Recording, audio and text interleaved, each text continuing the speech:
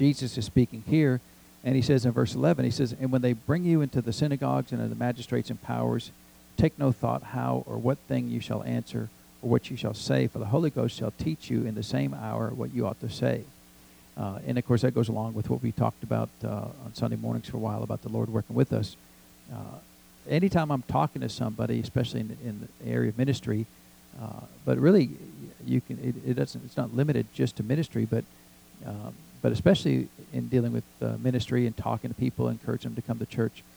I always lean upon verses like this: that, Lord, when I'm talking to this person, they need to hear the exact right thing. They don't need to hear just, my canned sermon, my canned, questions and answers. They need to hear the exact right thing. And so I believe that this verse to be true because he said the Holy Ghost will teach you in that same hour what you ought to say. So you should always have confidence when you're talking to somebody that the Spirit of God will give you the right words to say to that person to encourage them to get closer to the Lord, or whatever it is that you're dealing with them. Amen. And so have faith and trust that the Spirit of God, that we're in this together. Amen. That whatever we're doing, whatever we're saying, that the Spirit of God is there with us, and He's going to assist us in what we're doing, because people need help. Amen. People need a lot of assistance, and I believe we can help them. Amen. And so those cards are on the back table there. Help yourself to those. And let's stand and greet each other for just a minute. We'll get into praise and worship. There's no other human being, no other God, Father, worthy to be worshipped other than you. You alone, Father. And Father, we declare that you are our God, and that you are merciful to us, your people. You are kind towards us, Father. You lift us up, and you fill us, Father, all the goodness of God. And Father, we thank you. We are full of joy and full of power and full of wisdom, Father, full of righteousness, full of peace. And Father, we are full of the Holy Ghost. Thank you, Father. Thank you, Father. Father, we thank you that you are worthy of our praise and adoration, Father. You're worthy, Father, for us to do whatever you ask us to do. To lay down or pick up, Father, to go or to stay, to give or receive, Father. Father, you're worthy for us to do all of those things. And Father, with gladness of heart and determination of mind, we choose to follow your will and choose to follow your word, choose to follow your Spirit. So, Father, we thank you. And, Father, we give you all praise and honor, might and dominion, Father. And we thank you for all of these things. In Jesus' name, amen. Well, praise God. Is the Lord good?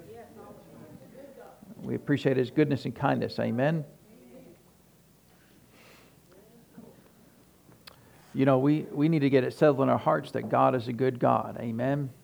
And, there's a lot of people have a lot of different philosophies about the Lord. And, I call them philosophies because they're not biblical principles. They're just, this is what I think. So that's really a philosophy because it's just your philosophical meanderings of your own thought life. Amen.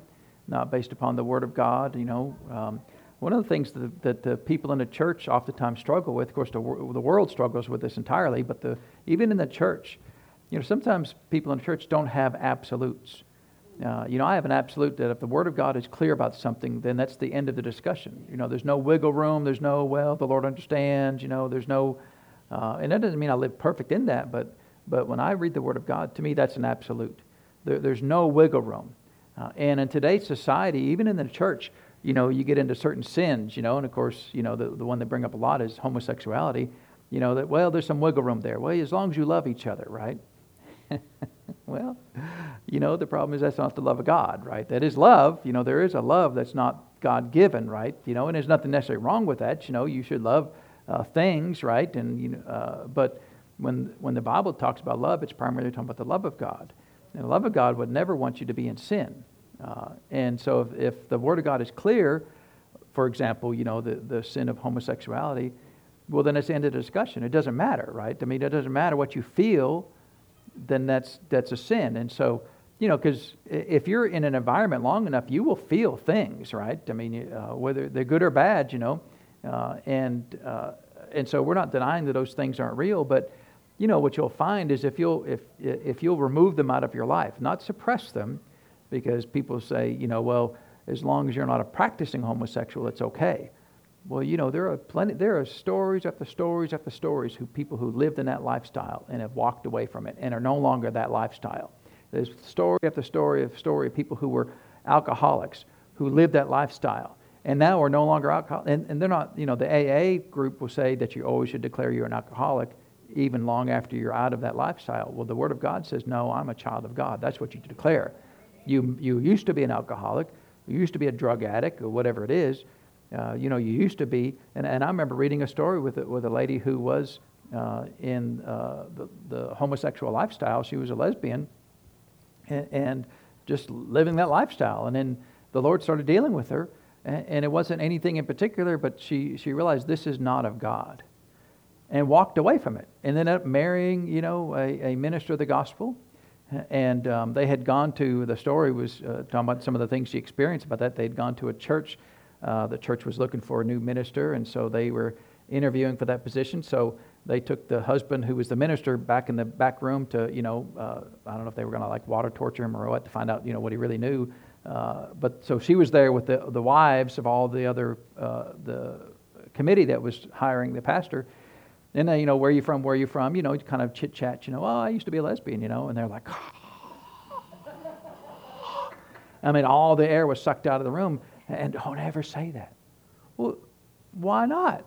I mean, it'd be glad to say what you not are, well, you are not anymore, right? Why is that a problem, right? Unless you were like an axe murderer or something, maybe you not want to share that, in certain in circles, right? But they were so offended that said, don't ever say that, and they didn't get the job at that particular church, Well, I think that's a great testimony. What you used to be, right? It's perfectly fine, Now you don't want to elevate it that, and you don't want to give it glory of what you used to be. But it was just kind of a casual conversation. I used to be a school teacher. Oh, well, I used to be a lesbian. One's a little bit more intense than the other, right? But from when I read the Word of God, there's absolutes, right? Why is that a problem? In the church, it seems to be a problem. There's all this thing about drinking, and I mean, I think the Word of God is pretty clear. You go to Romans chapter 14, in our society, that would be a sin. And I mean, it's amazing how scholarly people who don't know anything become. Well, I've studied the Bible. Really? So you're telling me that Billy Graham and Brother Hagin and Lester Sumrall and T.L. Osborne and people of great spiritual value to the earth are all wrong, and you've found something that none of them know. That's amazing, See, I'm not that prideful, because to me, if somebody like Brother Hagin says something, then it's not gospel because he says it, but it has weight because he says it, and then I'll go confirm, is this what the Word of God says, right? But I don't dismiss it. Well, he's old. I mean, you ever hear people, oh, they're old, we've got a few folks here that has been around the block a few times, right? Well, you're old. That also means you probably know something. You know what I'm saying? I mean, by accident, you're going to find some things out if you breathe air long enough, right? I like being around people that have been around long enough to know some things, amen? And I've always, from the time I got born again, I've always leaned towards and gravitated to those that were older than me, because they know more than I know. If I hang around people that just are my age, and of course, I am a little older now, but I'm not that old, right? David said I was young and now I'm old, but I don't say that. I was young and now I'm just older, right? But if all you do is hang around people of your age, what are you going to learn? You already know everything you know. Proverbs chapter 13, I think it's verse 20, says that if you want to be wise, walk with the wise. Amen. And that's been one of my favorite verses. Is that the right verse, Jared? Is that Proverbs 13:20? He's going to find out here in just a second. Wisdom doesn't come about just, I know there's different kinds of wisdom, right? But some of the wisdom doesn't come about except for learning how to walk with the Lord. Amen. Is that the right verse? He that walketh with the wise men shall be wise, right? And so, now I'm not mad at anybody. You want to have a different opinion than I do? Fine. You know, I mean, it's some things are somewhat of an opinion, but if the Word of God is clear on it, and the general counsel of those that have gone before us are that way, you know, I would lean towards that. You know, to reject that, you know, just because they're old, is foolishness, right? I mean, that's the second half of that verse, right? A companion of fools shall be destroyed, right? If all you do is hang, well, you know, and I hear people rail on ministers all the time, and I'm thinking, you know, that is foolish. I remember we got in a habit when I was with my pastor years ago. We'd have a guest minister come in, and they'd speak and do something, and they would leave, and then like the next service, the pastor would kind of, well, what'd you all think about that fella? And the kind of the point of the discussion was not just, hey, we really like the message. It was always to find fault. Well, I didn't like that verse they used there. Well, they misquoted that verse over there. Well, that wasn't really the Greek word over there. They use this too. And I'm thinking, what have you all given up? Y'all sitting in your comfortable chairs, going to your 9-to-5 job every day. Nothing wrong with that, right? They gave up careers and homes and a lot of things to go on the road every day and travel around the country, or sometimes around the world. And you've not had to give up anything to enjoy your comfortable lifestyle, and you're not giving any weight or any consideration for this person. Amen. See, it's really easy for the church to become critical about things, but I would encourage you, always be careful about dismissing people because of their age or they're not relevant. You know, we need to be relevant, because that dismisses the Lord Jesus. Amen. I mean, his message has been around for 2,000 years. Is it still relevant today? People in the church sometimes say, well, I don't want to be motivated by a first century book. It's not relevant today. Talking about the Bible, right? It was all written in the first century. The New Testament was. That's really foolishness, right? But there are people in the church who are kind of, that's not really relevant. We need to find relevant things. Well, they're not Christian churches. They're just the Moose Lodge, right? It's just a different name. They may have a Christian name on it, but they're just the JCs, the Rotary Club. They're not Bible churches, right? I don't know any of them. I'm not pointing any particular fingers at those, but that's the seeker-friendly, churches that are around today. They don't want to give any absolutes. You find your own path, and everybody's path is different. I mean, Jesus said, "Narrow is the way," right? If narrow is the way, then there's not really that many paths. There's not room for a lot of different paths, right? If you ever been on a narrow path, not a lot of wiggle room in that path, right? It's the path, right? Now, if you go to, if the way is as wide as that road is right there, well, you got a lot of room, right? You can go this way and that way. You can meander a long ways, right? But if you're on a tiny little cow path, you ever seen a cow path? My dog, he's made a cow path, right? From the front of the house to the back of the house. You go outside and there's a little dog cow path. It's only this wide, right? Because he goes to the exact same path every time. So I would I would caution you, be careful about dismissing people that because of their age or, well, I like being around the younger crowd, I like being around the wise crowd, amen? Not the wise Alec crowd, but the wise crowd there, right? So, and I know I'm slightly different than that, and nothing wrong with fellowshipping people your age. Clearly, nothing wrong with that. But if I'm in a position I want to learn something, some people enjoy being the smartest person in the room. I enjoy being the dumbest person in the room, because that means I can learn something, right? If I'm the dumbest person in the room, then surely I'll learn something, right? So just be cautious about that, amen?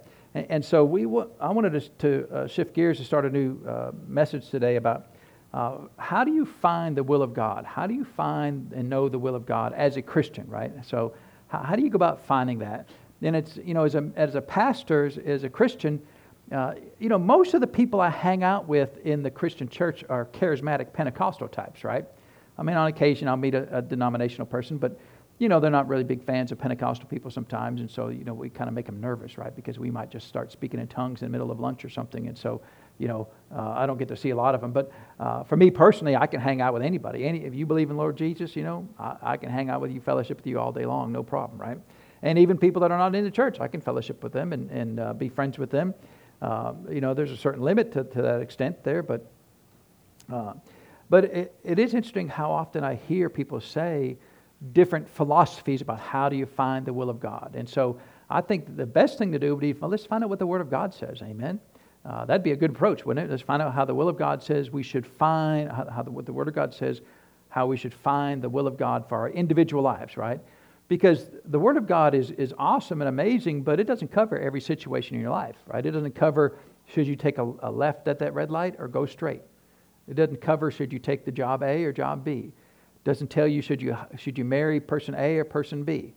Hopefully you're not, having in that situation where you're trying to decide, well, I would like to marry this person. Maybe I can marry that person. I don't know, maybe you shouldn't be having two people, along the way at the same time, right? But that's another discussion. So, but how do we find the will of God? How do we know what the will of God is for our lives? How do we know what we should be doing? Amen. And so the Word of God actually has quite a bit to say about that. So let's go all the way back to the book of Judges. We'll look at our friend Gideon, because this is oftentimes, even in the charismatic Pentecostal church, I often hear that this is the method that people use to find the will of God for their life. Amen. And of course, we're in the book of Judges, so where is that in the Bible? Old Testament or New Testament? Old Testament, right? So if it's an Old Testament, doesn't mean we throw it all away, right? But if it's an Old Testament, I always am cautious, right? I'm always cautious building a doctrine only on the Old Testament Scripture, because we live in the New Testament, amen? There's plenty of good things in the Old Testament that's still valid today, right? All the blessings of Abraham. The Bible says that we've been redeemed from the curse of the law, but the Bible never says we've been redeemed from the blessings of the law. So if there's blessings of the law, still belong to me, right? So if I see that everything you shall lay your hands to shall prosper, which is in Deuteronomy chapter 28, then that still belongs to me, because we've never been redeemed from the blessings of the law.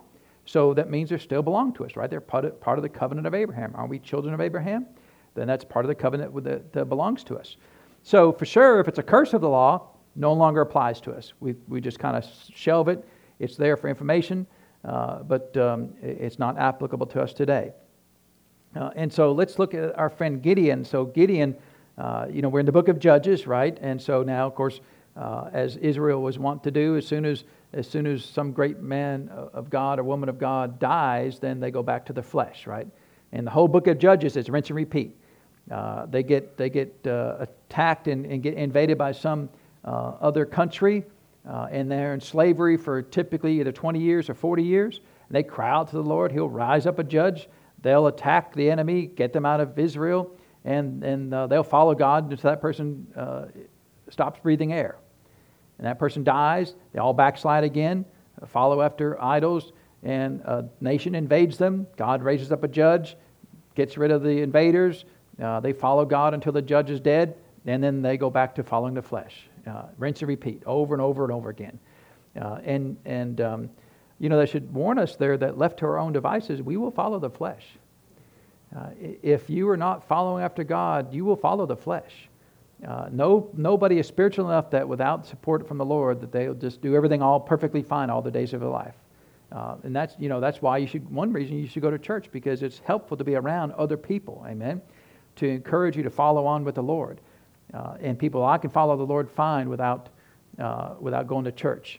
Well, that's fine, except the head of the church said you should go to church, amen. So you really can't follow the Lord if you're not following what He's asked you to do, amen.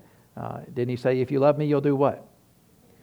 Keep my commandments, right? And so, He's not talking about the 10 commandments. He's just saying, you'll do what I ask you to do, amen. So that's where we're at. And Gideon is one of the judges here. In fact, let's just start. Well, I don't want to start at the very beginning, because we'll just end up reading all of that chapter there. But let's go on down to. We're in Judges chapter 6, and let's start in verse. Well, actually, I wanted to back up. Look at my notes here, my Bible there. All right, so let's start in verse 11. It says, "And there came an angel of the Lord, sat under the oak which was in Ophrah, that pertained unto Joash the Abiezrite, and his son Gideon threshed wheat by the winepress to hide it from the Midianites." So at this point in time, they have been invaded by the Midianites, and they're under basically the slavery of this other country. "And the angel of the Lord appeared unto him and said unto him, The Lord is with thee, thou mighty man of valor. And Gideon said unto him, O my Lord, if the Lord be with us, why then is all this befallen us? And where be all his miracles which our fathers told us, saying, Did not the Lord bring us from Egypt? But now the Lord hath forsaken us. Is that a true statement? Not a true statement, because the Lord hadn't forsaken him. Who forsook who? The nation, in fact, it says right there, verse 1 of that same chapter, And the children of Israel did evil in the sight of the Lord, and the Lord delivered them into the hand of Midian 7 years. So who did evil first? The nation of Israel, right? And yet this exact scenario happens every day in the church, right? Lord, why are you doing this to me? Why did you forsake me? Did the Lord forsake them? No, what happened? Well, they forsook the Lord, right? And it says he delivered them, which just means he just took his hand off of them, and that the nation of the Midianites come in and take over. But people always love to throw the issue on the Lord. Lord, it's your fault. Why did you do this to me? And yet, is that true? That's not true, right? And yet,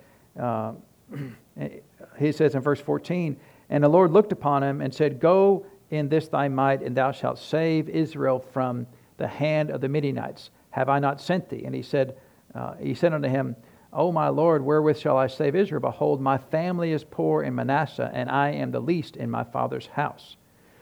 Now, again, one of the hardest things we do is to learn how to listen. Because what did the angel of the Lord say to Gideon when it appeared to him? He said in verse 12, right? The Lord is with thee, thou what? Mighty man of valor. Right? That's what the statement of faith was. What was Gideon's faith? I am nobody. I am the least in my father's house. If the Lord says you're something, then the correct response by faith is, yes, sir. If that's what you say that I am, then that's what I am. Are you a child of God? Did the Lord say you're a child of God? Then that's what the Lord has said about you. I'm worthless, no count. That is not what the Lord said about you, right? The Lord said a king came and died for you. Amen? So people like Gideon are always arguing and trying to tell the Lord that he's wrong. You're wrong, Lord. I'm nobody. The Lord said you're a mighty man of valor. Now you may think you're nobody, but by faith you say, yes, sir, then if you said that I'm a mighty man of valor, then I can do that, right? Anything the Lord calls you to do, you're able to do it. Amen? And so he said, and the Lord said unto him in verse 16, Surely I will be with thee, and thou shalt smite the Midianites as one man. And he said unto him, If now I have found grace in thy sight, then show me a sign that thou talkest with me. And so then he went through some different things there. So that's the first time where Gideon was trying to make the Lord do. And of course, that's not the famous one. The famous one is on down in the chapter. Let's go down to verse 36 here. And he said in verse 36, And Gideon said unto God, If thou wilt save Israel by mine hand, as thou hast said, behold, I will put a fleece of wool in the floor, and if dew be on the fleece only, and it be dry upon the earth beside, then shall I know that thou wilt save Israel by mine hand, as thou hast said. So, did the Lord speak to Gideon supernaturally? Did the Lord tell him, I'm going to deliver Israel by your hand supernaturally? He did. And so, but if it's supernatural, it means it's not of this natural world. It's not in this natural realm. That means that you can't see it and observe it and measure it and count it. And so, sometimes living in the supernatural is not good enough for us. Right? Sometimes, Lord, you need to stoop down into the natural realm where I live to confirm that. Now, was the Lord upset at Gideon? The Lord wasn't upset at Gideon. Why? Well, because Gideon's just learning, right? He just showed up in this same chapter. As you go on in Gideon's life, he did get a little bit better about some things, but here he's kind of young with the Lord. Doesn't know. The Lord spoke to him like, well, now other people like Abraham, first time the Lord said something to Abraham, yes, sir. And you can always see people of great faith. It's easier for them to obey God, right? People that are, and it's not just being immature, but it's really not. It's a lack of faith, right? Did the Lord speak to you or not? Amen. And so Gideon, needs some help here. So he does this fleece, and you ever heard people put out a fleece, right? Well, this is where they get it from. They put it. They did it from Gideon. But the difference is, we'll look at the difference here in just a second. So what did he say? The first time he says, I'm going to put this fleece, right, which is, lamb's wool of some kind, right, and I'm going to put it wherever they put it on the ground here, and when I get here in the morning, it's going to be wet and the whole ground around it's going to be dry. Now, is that a supernatural event? I mean, would it take a supernatural event for that to occur? Sure, because otherwise it'd all be all wet or all dry, right? So it is a supernatural thing that he's asked the Lord to do, but he's wanted to be able to observe it in the natural realm. If I could just see a miracle, I'd believe. That's what he's saying, right? If I could just see a miracle with my own eyes, right? If I can measure in the natural realm, then I would believe. Was the Lord okay with that? Well, I mean, he did it, right? It's not best, but because it requires the least amount of faith. How much faith do you need to see something? Nothing, right? Who does that sound like? I need to see it before I believe it. Our friend Thomas, right? His first name's not Doubting Thomas, but that's what we call him, right? And when we get to heaven, my first name's not Doubting, but he's Doubting Thomas, right? Well, unless I see the nail scars in his hands and thrust my hand in his side, I won't believe. And what did the Lord say to him? Put your hands in my, see the scars, and thrust your hand in my side, right? Which would kind of be a little awkward, I think, but he told him to do it, right? And Thomas said, I believe. And what did the Lord say to him after that? Blessed are those who believe without seeing, right? And so the Lord wasn't mad at Thomas, but he was saying, you're not where you could be. You could be at a place where you don't have to see, right? And so, but where we're at right now is Gideon had to see. The Lord spoke to him supernaturally. He heard the Lord. He didn't misunderstand the Lord. He clearly repeated what the Lord said there in the words of the book of Judges here. Didn't get that wrong at all. But I need to see. I need to see something. And so what did he see? He wanted to see a supernatural. He wanted to see a miracle, right? So not just a natural thing. He wanted to see a miracle, which was, in this case, that the fleece would be wet and the ground would be dry. And so, and then he said, if you do that, then it'll be like you said. And it was so in verse 38. For he rose up early in the morning and thrust the fleece together and wringed the dew out of the fleece, a bowl full of water. So the fleece was wet. So did the Lord do what he said? Was it a supernatural event? It was a supernatural event, right? Was that good enough for Gideon? It wasn't good enough for Gideon. And Gideon said unto God in verse 39, let not thine anger be hot against me, and I will speak but this once. Let me prove, I pray thee, but this once with the fleece. Let it now be dry upon the fleece, and upon all the ground let there be dew. And God did so that night, for it was dry upon the fleece only, and there was dew on all the ground. So, I mean, the Lord is long-suffering, right? The whole purpose of the fruit of the Spirit of long-suffering is to put up with people like Gideon, right? Because it's just like wearying. So I told you supernaturally what to do. I know, Lord, I need a sign. Okay, here's a sign. Okay, Lord, I need another sign, right? And I was like, that's long-suffering, right? Because Gideon knew he was kind of pushing the limit. Let not thine anger be hot against me, right? He knew he was pushing the boundaries there. But the Lord was gracious to him, wasn't he? He was kind to him and let him do that. Amen. Now, here's the problem with this. First of all, Old Testament, right? Second, the Lord did speak to him supernaturally, so he knew what to do prior to the fleece, right? He was wanting the fleece to confirm what he already knew. Most people, when they put out a fleece, don't know what they're doing, and the fleece tells them. But that's not, first of all, it's not the rules of the fleece, right? Rules of the fleece, you got to know supernaturally what to do first, then you put the fleece out. Now, we're getting rid of the fleece. We're going to bury the fleece, right? We're not saying it's okay to do a fleece. In fact, it's wrong to do a fleece in the New Testament. We live in the New Testament, right? But most people who do the fleece get it wrong anyway, right? They just, I don't know what to do, so I'm going to put a fleece out, and that'll tell me what to do. That's not the way it worked with Gideon. He knew exactly what to do. The fleece was a confirmation. And then it wasn't just a confirmation, it was a double confirmation. And then the second part of it that's important is the whole thing with the fleece was a supernatural event. It wasn't just, Lord, if all the lights turn red all at the same time, then that's the fleece. Is that supernatural? Could be just guy at the city going, hey, watch this. And just flipping all the lights red. I mean, it could be anything, right? Not supernatural at all. Well, Lord, if I'm first in line to drive through, then that's a sign. Is that supernatural? No, because everybody else might have heard that, hey, somebody found a rat in the food, nobody's going through the drive-thru. I mean, who knows what it is, right? I'm not saying that's what's happening. I'm just saying that there's no supernatural event that occurs for you being first in line at the drive-thru, right? And so this was clearly a supernatural event, the fleece, amen? I've never actually heard of somebody putting out a fleece and it ended up being a supernatural occurrence, right? It was a coincidence of some kind, typically, something that was maybe a chance event, but not something that was clearly supernatural like this, amen? So first of all, most people get the fleece wrong anyway, amen? It was a supernatural word from the Lord first. Gideon knew what to do. The fleece was there to confirm what he already knew and wasn't new information, and that's not the way most people do fleeces today anyway, amen? But where are we, Old Testament or New Testament? Old Testament, so we're going to get rid of that, right? And so let's turn over to Acts chapter 1. Now, in Acts chapter 1,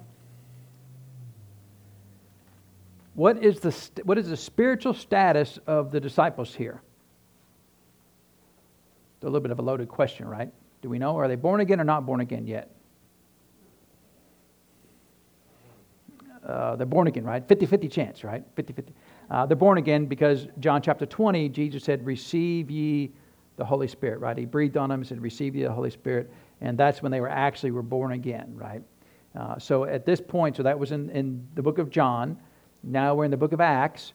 And now they're gathered together waiting. So this is between the resurrection and the day of Pentecost, right? So we're in that time period. The day of Pentecost happens in chapter 2. And so that's when they get the baptism of the Holy Spirit, speak with other tongues. And then here we've got the situation where they're waiting for that event to occur. So they are born again. They are Christians, but they're not baptized with the Holy Spirit. Amen?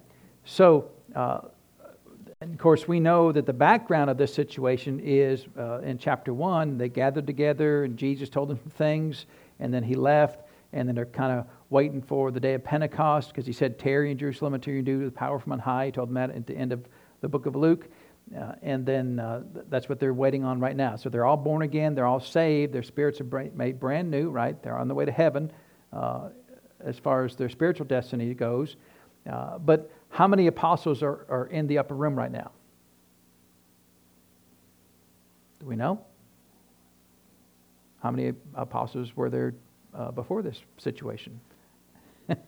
There's 12, right? So how many are we down to now? We're down to 11, right? Because we lost one along the way, right? We lost Judas, right? And so now, they had 12 apostles, and these... And we're not going to go into all of the discussion of apostles, but there are 4 classes of apostles, right? We know that. So the first class of the apostle is the Lord Jesus. He's the highest apostle, right? He's the apostle and high priest of our confession, right? And so Jesus is the highest apostle. And then you've got the 12 apostles of the Lamb. And so we know we're 11, so we know we're going to get one more here. But 12 apostles of the Lamb, and Peter gives the qualifications of those. Let's look down at... verse 20 here of Acts chapter 1. It says, for it is written in the book of Psalms, let his habitation be desolate, and let no man dwell therein, and his bishopric let another take. So he's quoting a verse from Psalm 69 related to Judas. And let someone else take his place. So now they're going to replace Judas. Now he says the qualifications of them, he gives them here.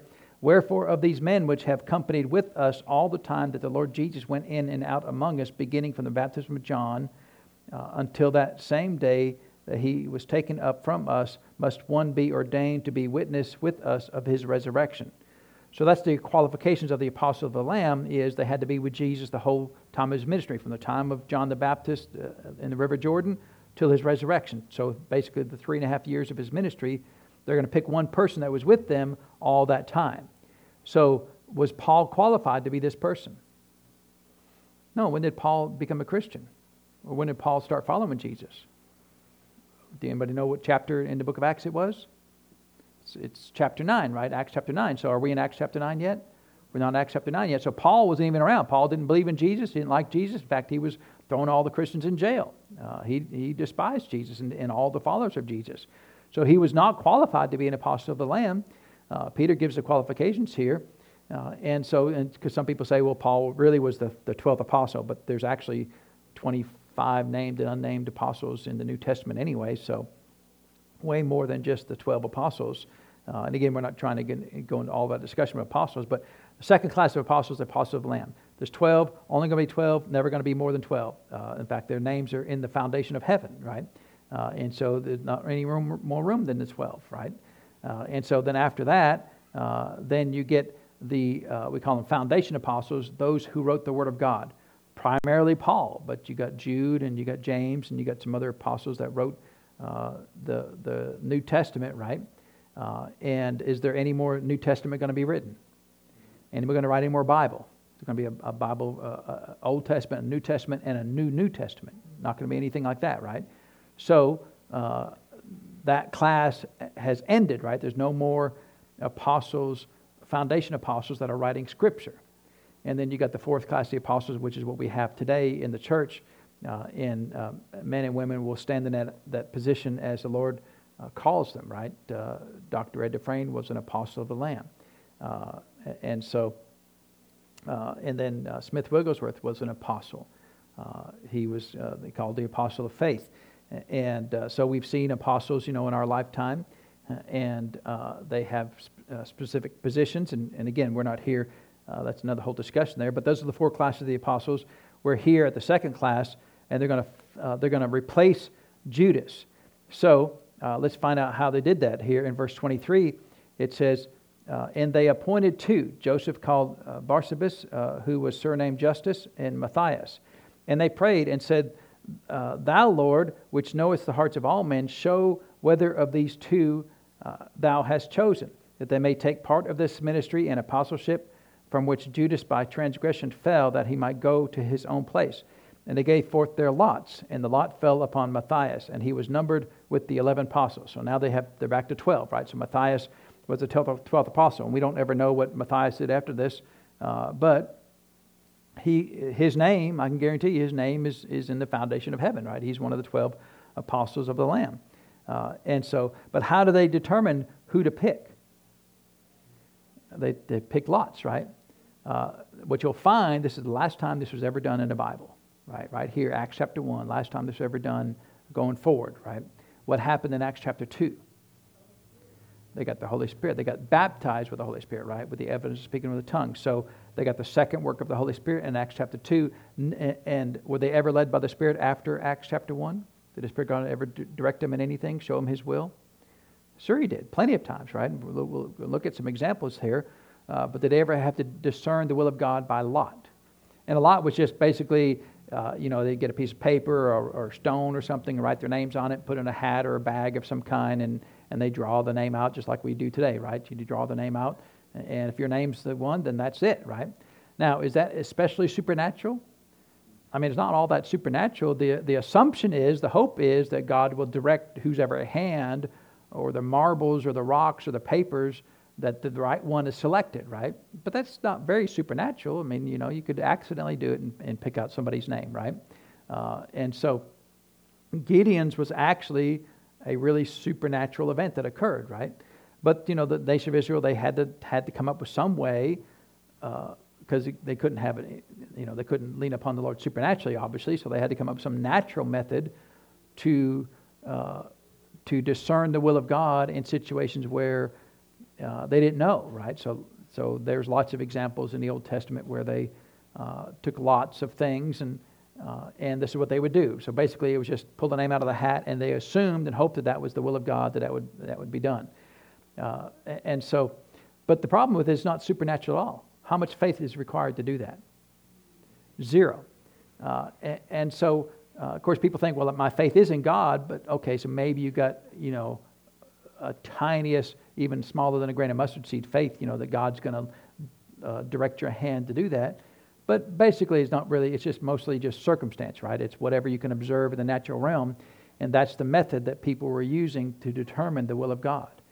Now, you fast forward to today, and when you listen to people talk about how they determine the will of God, well, if I get the job, then it was God's will for me to get the job. If I don't get the job, then it must have not been God's will for me to get the job. Is that supernatural at all? Is there any supernatural aspect of that? Now, they can say, well, God directed that person to hire that person. But you don't know if that hiring manager was a child of God or a heathen, right? They could have been a child of the devil. Is God going to direct the child of the devil what to do? He's not going to direct it, So you can say that, but there's no really supernatural aspect of that. It's just happenstance, right? It's just chance that they pick that person over you. And it may not even be chance. They may just like, if your name is a certain name or, your color is a certain color, there's all kinds of things that, people with their own biases could select that has got nothing to do with nothing, right? It may not be due to your qualifications at all. You may be the most qualified, still not get the job. You might be the least qualified and get the job, right? So here we are, Acts chapter 1. They're born again, but not filled with the Holy Spirit. And, a lot of times, and I have been I've been guilty of this, of saying that, well, if you're not filled with the Holy Spirit, God can never use you. And be kind of almost snobby about the fact that I'm filled with the Spirit and speak with other tongues, right? But, when the Bible talks about you have an unction, it doesn't say you have an unction only if you're filled with the Holy Spirit, right? If you're born again, you have an unction. You can be led by the Spirit of God as a Christian, even if you're not a Pentecostal Christian, so to speak, right? And we know there's really no such thing biblically as Pentecostal Christians. The intent of the Lord was for how many people to be Pentecostal Christians? All of us, right? He never intended to be a group of crazy people over here and a group of sane people over here, right? He meant for the whole church to be crazy and so to speak, and be filled with the Holy Spirit, right? And so we've got to be careful about kind of being prideful about our position. But being led by the Spirit of God in the area of knowing His will seems to be one of the areas that changed as a result of being filled with the Spirit and speaking with other tongues. Prior to that, the Christians were dependent upon natural chance, right? Natural circumstances to determine the will of God, because that's how they determined the people here, the Matthias, to be the next apostle. So let's turn over to Acts chapter 6 and just see how things changed a little bit here. So in Acts chapter 6 and verse 1, so now we are filled with the Spirit, right? Now we're speaking with other tongues. And it says, and in those days when the number of the disciples were multiplied, there arose a murmuring of the Grecians against the Hebrews. It's been 2,000 years. People are still murmuring in the church, right? I can't believe that. There arose a murmuring because their widows were neglected in the daily ministration. So, by this time, there's tens of thousands of people in the church in Jerusalem, right? And some things are slipping through the cracks, and some things aren't getting done maybe that should be done or could be done. And so people are murmuring about it. How many times did murmuring ever work out well for them in the Old Testament? They'd murmur and the earth would swallow up and eat them, a few of them, right? So has it ever been to your advantage to murmur? I don't know why we can't learn that. You could just say, hey, guys, the widows are being neglected. Can we make some adjustments or make some improvements to cover this situation, right? You could just ask, right? Instead of murmuring, they keep it so cold in a church. Well, have you ever asked to turn it up? Well, no. Well, you could just say, hey, it's kind of cold in a church. Can we do something about it? And we're going to Pensacola tomorrow. Brother Randy likes it about 31, 32 degrees in the services every day. And so I'm not going to murmur about how cold it's what he likes, right? And so if I don't like it, I could go ask him to turn it up. And then I'd be the guy who said, oh, you don't want Brother Randy to be comfortable, right? So I'm not going to be that guy. So things were going on, right? In the 12, verse 2, the 12 called the multitude of the disciples unto them and said, it is not reason or reasonable, or doesn't make any sense that we should leave the word of God and serve tables. The pastor ought to just, he shouldn't be too good to wait on tables. Maybe we should read what the Bible says, right? It's funny one time, I'll tell you this. Look, I don't care. I've set up tables, broke tables down, cleaned tables. I don't care. Whatever it takes, right, to get it done. So this was years ago. I was cleaning one of the tables after one of the church meals, right, cleaning the table, and someone else was sitting there, and they were sitting on the table, right, not the table I was cleaning, but another table.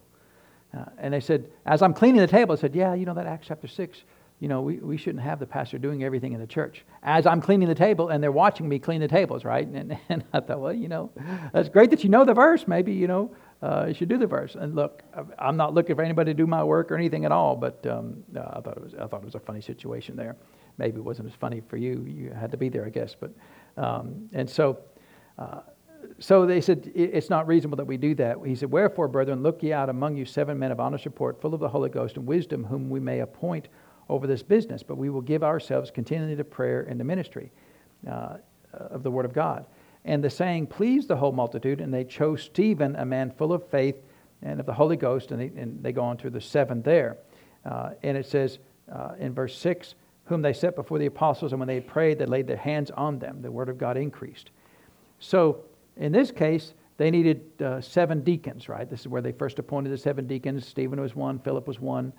Stephen got martyred in the next chapter, and then Philip went on to be an evangelist. But here, the apostle said, you go pick them out. Now, they didn't cast any lots. They were led by the Spirit of God to pick out these 7 men. And you look at the qualifications. He said, pick out 7 men, honest report, full of the Holy Ghost and wisdom, who may appoint over this business. And so Stephen was a man full of faith and the Holy Ghost. So they were led by the Spirit of God here. There was no lots cast on these 7 deacons. They were led by the Spirit of God. And what we'll find then as we get past Acts chapter 2 is that the Spirit of God leads them into His will supernaturally, right? They have an unction or knowledge about how to be led by the Spirit of God. And so I'm just going to read one more verse here, and then we may finish up. Turn to Colossians chapter 1. So first question that we've got to answer is, well, do we have a right? Can we know what the will of God is? Because people say all the time, well, you just never know what God's going to do, right? I mean, that's kind of a true statement, because God can do whatever He wants to do within the constraints of His Word and His plan.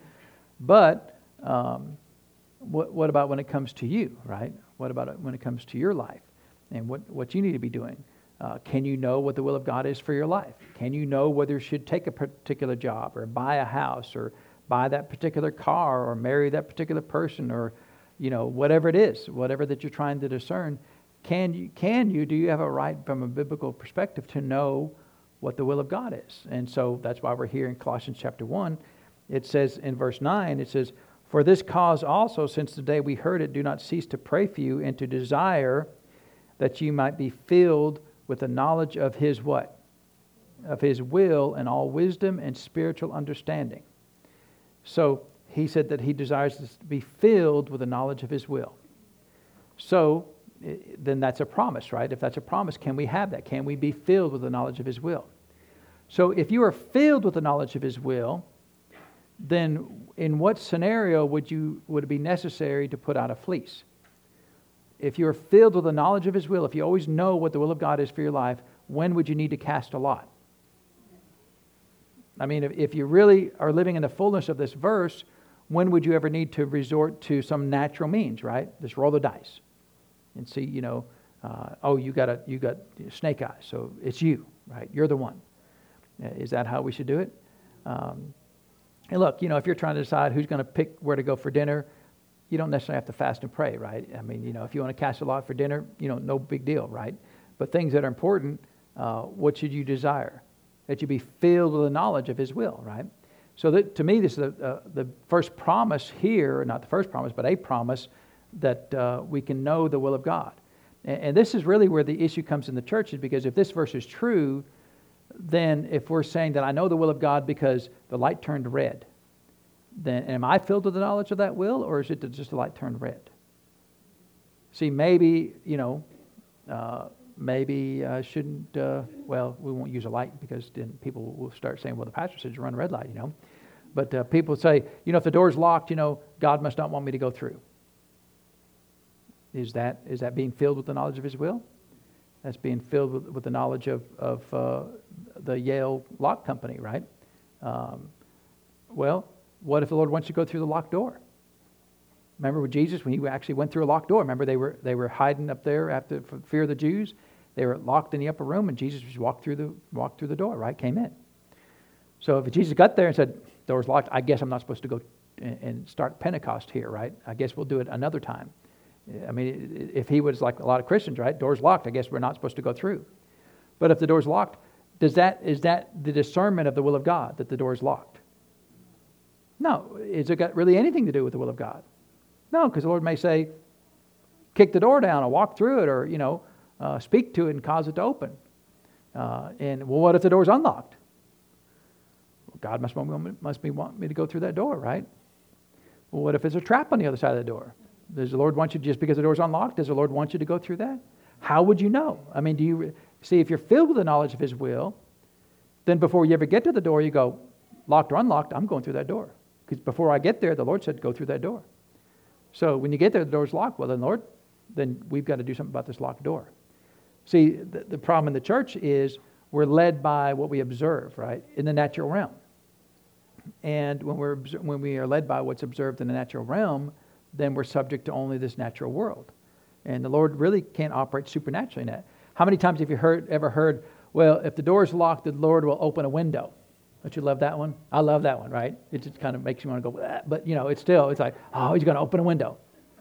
Well, we don't have any open windows here, right? I mean, all these windows are not, you can't open them, so you're stuck, right? So if you're in this building, too bad for you. The Lord can never work out something. If the Lord, He can't open up any one of these windows because they're not openable, right? Is that a word, openable? But and so they can't be opened, right? But don't you love that? See, what is that? That's called philosophy, right? It's not got anything to do with the Bible. It's just philosophy. It's man's attempt to discern God's will in the natural world without any supernatural intervention. But what does Paul say? That you can be filled with the knowledge of His will. So if you're filled with the knowledge of His will, then you know His will, right? It's not like, we have to go discern His will. We have to go look at something in the natural world, a fleece or a lot, or if the door's locked or the door's open, or the car was sold or the car was not sold, or the job was there, the job wasn't there. That's all natural world, right? That's all in the natural realm. And yet the Bible says that the New Testament Christian can just know who the 7 people are to select as deacons. The Christian can know what the will of God is for their life, right? That you be filled with knowledge of His will. Is that what the word says? So I want to read a few different translations here of that same verse there. It says, for this reason, we on our part, since the day when we heard it, never ceased to pray for you, that you may be filled with the awareness of His will and all spiritual wisdom and insight. One says that you could attain the full knowledge of His will. One says you can be filled with the perfect knowledge of His will, or the accurate knowledge of His will, or one translation says the real knowledge of His will. And so where does that knowledge reside? If you're going to be filled with that, where does it reside? In your spirit, right? It resides in you, right? Be filled in you, right? In your spirit, man. You are a spirit being. So it's going to be filled in your spirit. So here's the problem with that. If you're going to live that way, it requires the most amount of faith, right? Because can you see what's in your spirit? Can you measure what's in your spirit? So the problem in the church today is anything that requires a reasonable amount of faith, we tend to shy away from that. We don't really like that. We prefer the door's locked. That's easy, right? I can touch it, I can kick it, I can count it, measure it. That's easy. All in the natural realm. With my 5 senses, I can determine the will of God. But that is a terrible way to determine the will of God. Because number one, the Bible never promises that we can determine the will of God by any natural means, right? Because even our friend Gideon, it was a supernatural event. I put out a fleece. I had one person say, I put out a fleece and God told me to come to your church.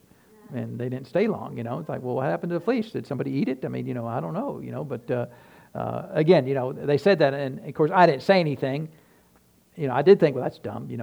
Don't put out a fleece to determine if you're supposed to be here or not. You should know, right?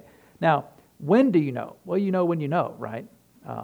In fact, we got to look back at our friend Abraham, but we're running out of time today. So the word filled there means to be. In fact, we looked at this word in another context on Wednesday nights, but it means to be crammed, filled to the fullest. So, in other words, it's not, well, I don't really know. It's, oh yeah, I know. I'm crammed full of the will of God. I know exactly what I'm supposed to do. Amen? Now that's the foundation of how we know we can know the will of God, right? Whether or not we can know the will of God. And so don't ever buy into the thing, well, you can never know the will of God, because that's not what the Word says. The Word says you can be filled. So if you're filled, then there's no question about it, right? You know absolutely the will of God. And so we need to find out, look through some more scriptures and find out, well, how do we get there, right? Because a lot of Christians aren't there. Most Christians are, if the door's locked, then that's how I know. If the car's gone off the lot, then God must not want me to have the car. There was probably something wrong with it. Is that true?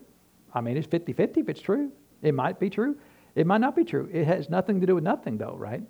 I had someone come in and pray about a job.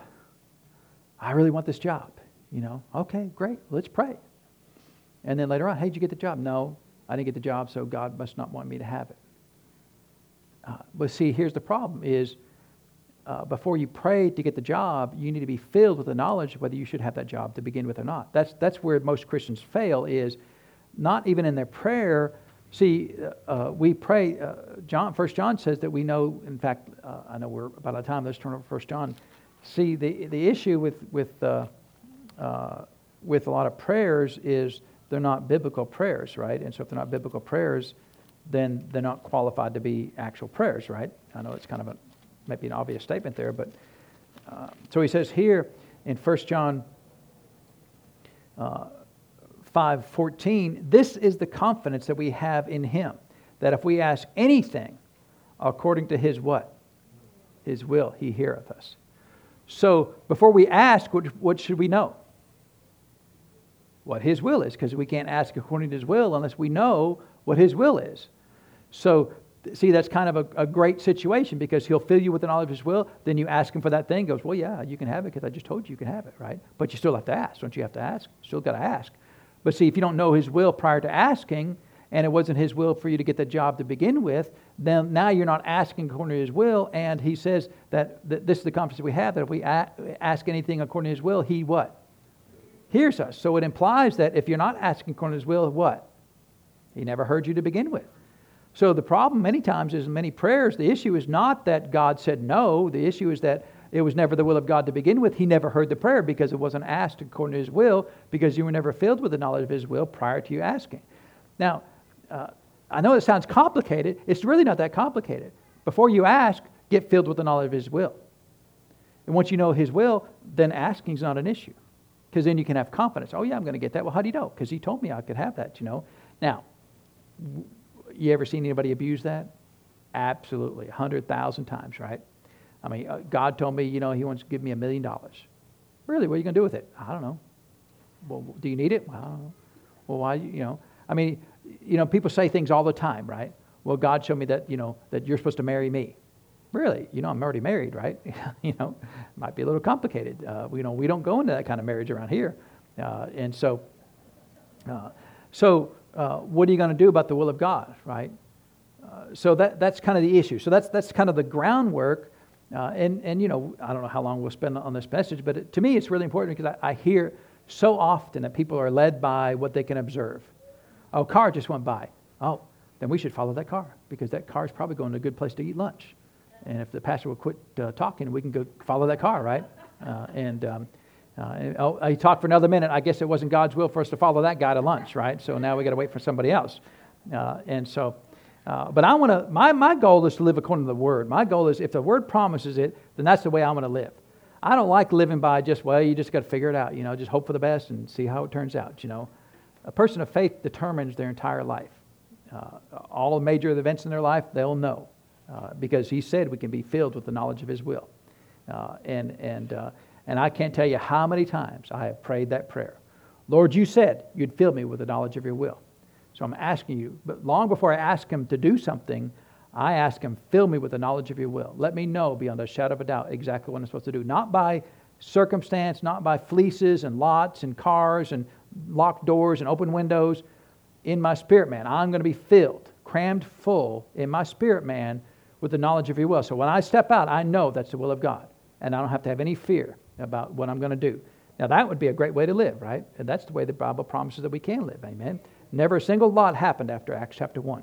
There were never a chance. They never rolled any dice, cast a lot, put out a fleece or anything from Acts chapter 2 forward It was all by the direction of the Spirit of God being filled with the knowledge of His will. And so we'll look at some examples of that. And there's even some Old Testament examples we'll look at that will help us. So let's pray and thank the Lord for His word today. So Father, we thank You for the word of God. And Father, we thank You that Your word declares that we can be filled with the knowledge of Your will. We give You the praise and the honor for that, Father, thanking that if we can be, then we shall be, Father, if we ask You. And so, Lord, as we go forward in our lives, we will be filled with the knowledge of Your will in every major instance that's important in our lives. And so, Father, we thank You for that. We give You the praise and the honor for it, Lord. In Jesus' name, amen. Well, praise God. Is the Lord good? Well, let's get ready to receive this morning's tithes and offerings. You know, I know with anything that you can take some things to an extreme. And I don't know, sometimes people will say, well, you know, I woke up, God told me to use the striped toothpaste, you know, and told me to wear which color tie. And I mean, could the Lord do that? You know, He probably could. But is that really, I mean, you know, you do have a brain, right? You can decide if you want to have bacon and eggs for breakfast or cereal, right? I mean, is the Lord going to direct you, thou shalt eat bacon today? I mean, it just seems like He doesn't really care about that. You know, it's kind of in the natural realm. You eat bacon if you want to eat bacon, right? And so come ahead, Mr. Jared, and receive the offering. And, you know, I hear, to me, it's a little sad because I hear people say that God directed them which color toothpaste to use, but then they'll marry the wrong person or just, you know, buy a horrible car. Or, you know what I'm saying? I mean, the Lord will supernaturally lead them in something of so little consequence, but then doesn't lead them in something that's life-changing, right? And so is there a disconnect there? Did the Lord not lead them? Did they not ask? I don't know, you know. And I'm not here to judge or pick on anybody, but and hopefully we haven't stepped on too many toes today. But this is an area that, I mean, I can't tell you how many times. I mean, it's just a constant, you know, all the time. And I could give you stories after stories of people who say things that don't line up with the Word of God. Amen. And so my goal is to let's lay a foundation of what the Scripture says. Amen. And go that direction. And so, well, be blessed. We'll still have church on Wednesday night. We're not going to be here, but we'll still have church Wednesday night. We'll be back on, of course, today at 3 o'clock for Healing School, but then here next Sunday morning. Amen. Y'all be blessed, and you're dismissed.